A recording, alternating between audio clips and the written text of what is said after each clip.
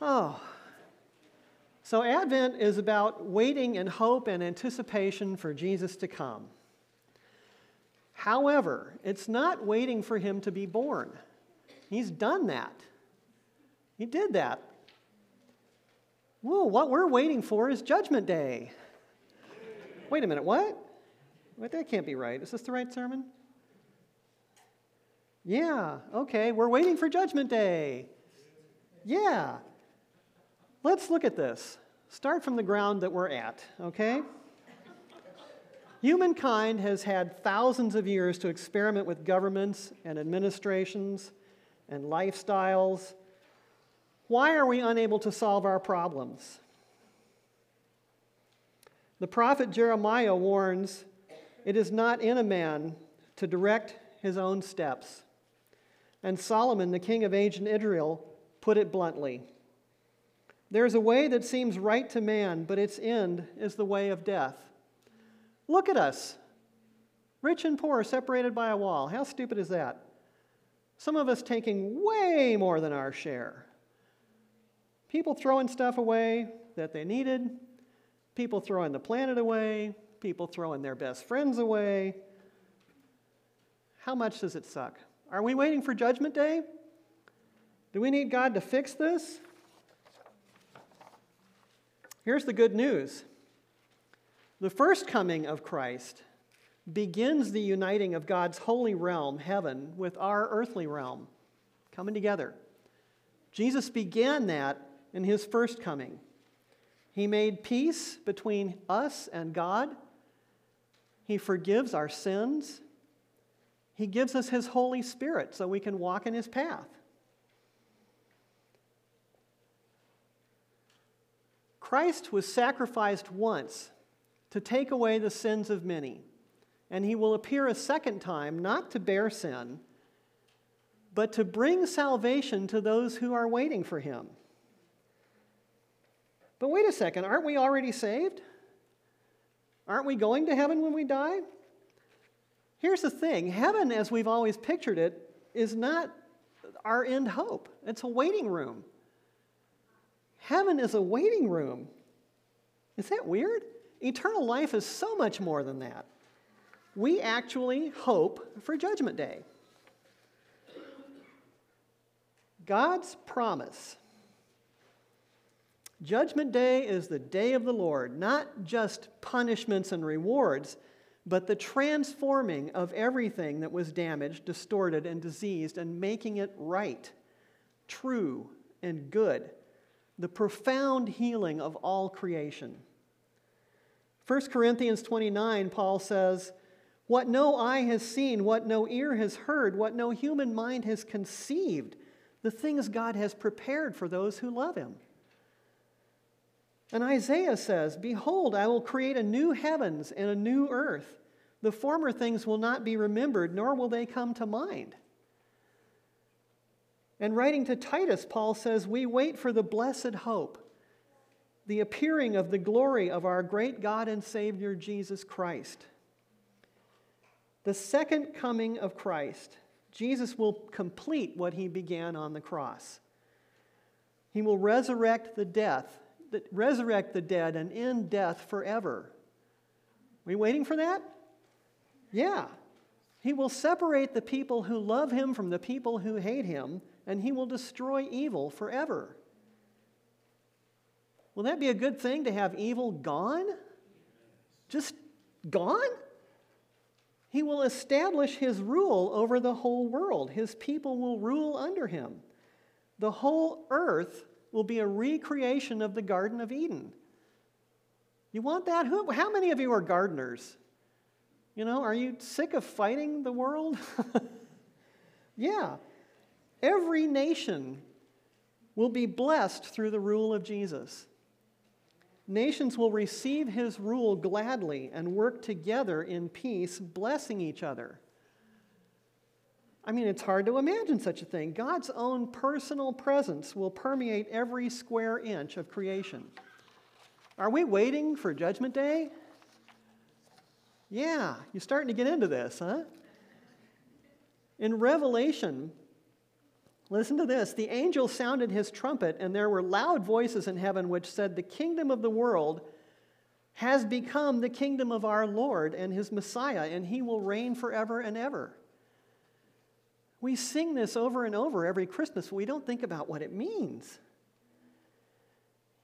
Listen again to what we just read. The government will be on his shoulders. His name will be called Wonderful Counselor, Mighty God, Everlasting Father, Prince of Peace. Of the increase of his government and peace there will be no end. Upon the throne of David and over his kingdom, and order it and establish it with justice and judgment from that time forward forever and ever. But we struggle to hope, don't you? How old were you when you learned not to care too much? I mean, that's kind of a painful question, but how old were you when you realized that promises sometimes get broken and hoping too much for too big hurts? Look at what's promised to us. It's like trying to look at the sun. It's so good we can't stand it. C.S. Lewis has this wonderful quote. He says, "It would seem that our Lord finds our desires not too strong, but too weak. We're half-hearted creatures, fooling around with drink and sex and ambition when infinite joy is offered to us. Like an ignorant child who wants to go on making mud pies in a slum because he can't imagine what is meant by the offer of a holiday at the sea. We are far too easily pleased. We settle." Is that part of what Jesus means when he talks about you of little faith? I think it might be.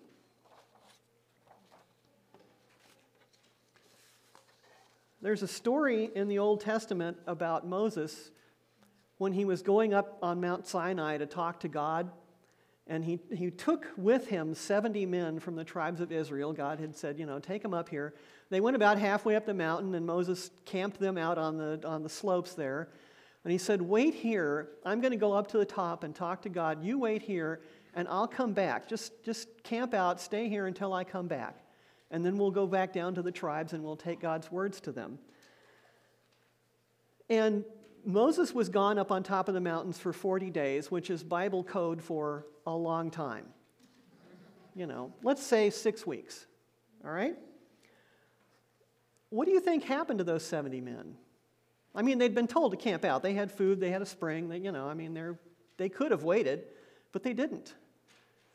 They gave up. After a while, by twos and threes and ones, they trickled off back down the mountain because they couldn't wait that long. And by the time Moses came back down, they were worshiping the golden calf down there, way off the rails. Many people now are having trouble waiting for the Lord because the delay is long. It's been 2,000 years already, more. It's hard to wait. Let's look at Romans. Hope does not put us to shame because God's love has been poured out into our hearts through the Holy Spirit who has been given to us. You see, at just the right time, when we were still powerless, Christ died for the ungodly. At the right time, Christ died. In one sense, he'd been dead since before creation he had sacrificed his blood. But in the sense that human beings waiting for the Messiah to show up, he showed up at the right time. The time God said was it. The Bible is full of people waiting for God to fulfill his promises. Think about Abraham waiting for a son and waiting and giving up and trying something else. Think about Israel waiting in Egypt and waiting. And Israel waiting in Babylon in their exile and waiting. And Israel waiting in the silence between the end of the prophets talking and the coming of the Messiah. Is God going to show up? Was that just a fable? Was that a myth? I'm sure lots of people began to think so. Hebrews 11, Paul says, "These all died in faith, not having received the things that were promised, but having seen them and greeted them from far off, and having acknowledged that they were strangers and exiles on the earth. So we wait. Romans again. We know that the whole creation has been groaning as in the pains of childbirth, right up until the present time. Not only so, but we ourselves, who have the first fruits of the Spirit, groan inwardly as we wait eagerly for our adoption to sonship, the redemption of our bodies. For in this hope we were saved. But hope that is seen is no hope at all. Who hopes for what they already have? But if we hope for what we do not yet have, we wait for it patiently. While we wait, we pray for God's kingdom to come here on earth in our hearts as it is in heaven. Right? We know this. Our Father in heaven, hallowed be your name. Your kingdom come, your will be done on earth as it is in heaven. That's Jesus praying when Jesus was already here. He's praying, God, kingdom come. Make it here like it is in heaven. So to look for his coming is to prepare for his coming. We need to conform to Christ, not to this world. I was flipping through Pinterest and I found, here's conforming to this world. Some guru of spiritual life says, even if you can't change all the people around you, you can change the people you choose to be around. Life is too short to waste your time on people who don't respect you, appreciate you, and value you. Spend your life with people who make you smile, laugh, and feel loved. Yeah, it's all about me. Sure, okay. I'll spend my whole life suiting myself, cherry-picking the people I'm going to be around. If they make me happy, if they don't, I scrape them off. Right? But no, while we're waiting for Jesus, we're being conformed to Jesus. The church is one form of God's kingdom here on earth. We are to love the way Jesus loves. C.S. Lewis again.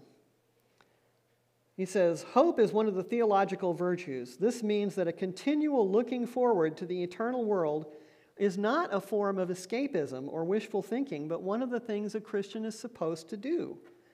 It does not mean that we're to leave the present world as it is. If you read history, you'll find that the Christians who thought the most about the world to come were the ones who did the most in this world. That's our job. We're to be doing what Jesus did, preaching and teaching and healing and casting out evil spirits and redeeming and seeking the lost. That's what we're supposed to be doing while we wait for Jesus to come and bring his kingdom here to earth.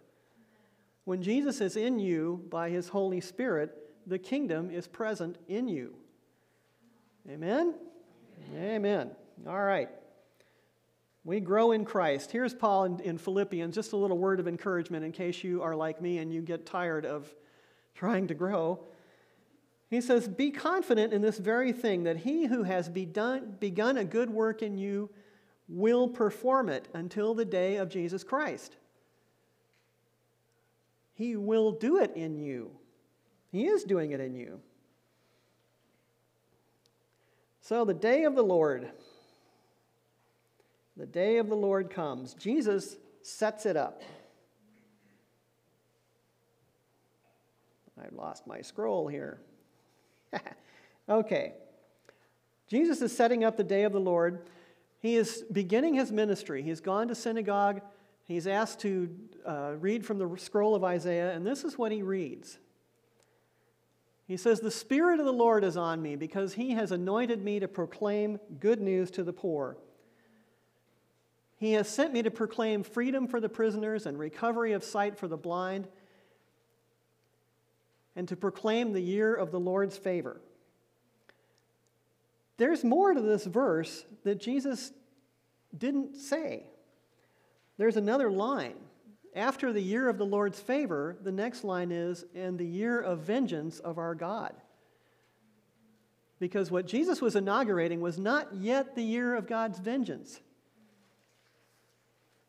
First, there's the presence of Jesus himself. And then there's the presence of his church and his gospel being preached around the world. And then comes the judgment and the day of the Lord. Okay? And here's where our hearts start pounding, because the Bible warns that the coming of the day of the Lord, there's going to be great suffering, and his people are not to give up hope, and we're kind of like, no, I don't want to do that. But think about this. Jesus, when he comes on Judgment Day, will destroy evil. He'll destroy evil.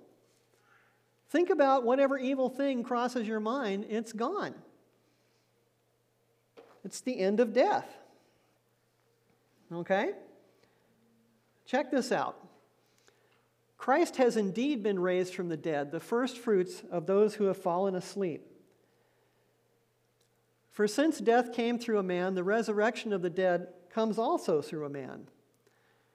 For as in Adam all die, so in Christ all will be made alive. Each in turn, Christ the first fruits, then when he comes, those who belong to him. I declare to you, brothers and sisters, that flesh and blood cannot inherit the kingdom of God, nor does the perishable inherit the imperishable. Listen, I tell you a mystery. We will not all sleep, but we will all be changed. In a flash, in the twinkling of an eye, at the last trumpet, for the trumpet will sound, and the dead will be raised imperishable, and we will be changed. For the perishable must clothe itself with the imperishable, and the mortal with immortality. When the perishable has been clothed with the imperishable, and the mortal with immortality, then the saying that is written will come true. Death has been swallowed up in victory. Here's a nya, nya, nya, nya, nya. Oh, death, where's your victory? Oh, death, where's your sting? For the sting of death is sin, and the power of sin is the law. But thanks be to God, he gives us the victory through our Lord Jesus Christ. Therefore, my dear brothers and sisters, stand firm. Let nothing move you. Always give yourselves fully to the work of the Lord, because you know that in your labor in the Lord is not in vain. Amen? Amen. We will be resurrected. Remember, resurrected Jesus was the same as before. He ate. You could touch him. You could pat his head if he'd let you. He was the same person. But he was also a radically different person. And what's true of Jesus will be true of us. He was walking through walls and appearing here and then disappearing and going there and stepping in and out of the kingdom at will. All that's going to be true of us too, because we'll be like him. Heaven and earth will be united. That means the bride of Christ, that's us and all our brothers and sisters who have lived before and will live after us. All of us will be perfected. The bride of Christ will be clean and ready for the wedding.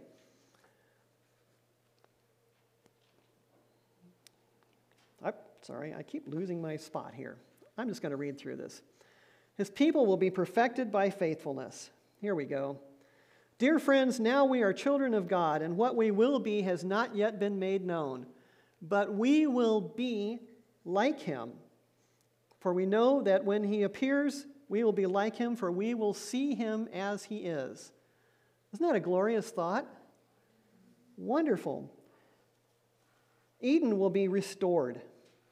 We'll have access to the tree of life. Remember in Revelation it talks about the tree of life being planted on both sides of the main street of the new city, and it has fruit every year, and every month you just go pick fruit. My favorite part about that, it says the leaves are for the healing of the nations. Just take a deep breath and think about nations healed. The nations will be healed. If you read through Revelation, there's a long part about where an angel is taking John on a tour through the new city, and he's taking measurements, and you're thinking, what is the deal with these measurements? This is crazy. And if you calculate the measurements, it's like the New Jerusalem is a cube. And first you're thinking, what, the Borg? Really? They're coming? But no, it's a cube because in the original tabernacle, The Holy of Holies, where God meets his people, the seat of judgment and blessing and mercy, was a cube. It was cube-shaped. So when the New Jerusalem comes as a cube, that means the Holy of Holies comes to earth, and now earth is a temple. The whole thing is a temple. And the New Jerusalem is the Holy of Holies. Isn't that cool? Creation is reborn. Just like Jesus was raised from the dead, all of creation will be redeemed from corruption. You read through Revelation, it talks about there going to be any sea anymore. And I think, oh, wait, no, I love the sea. No.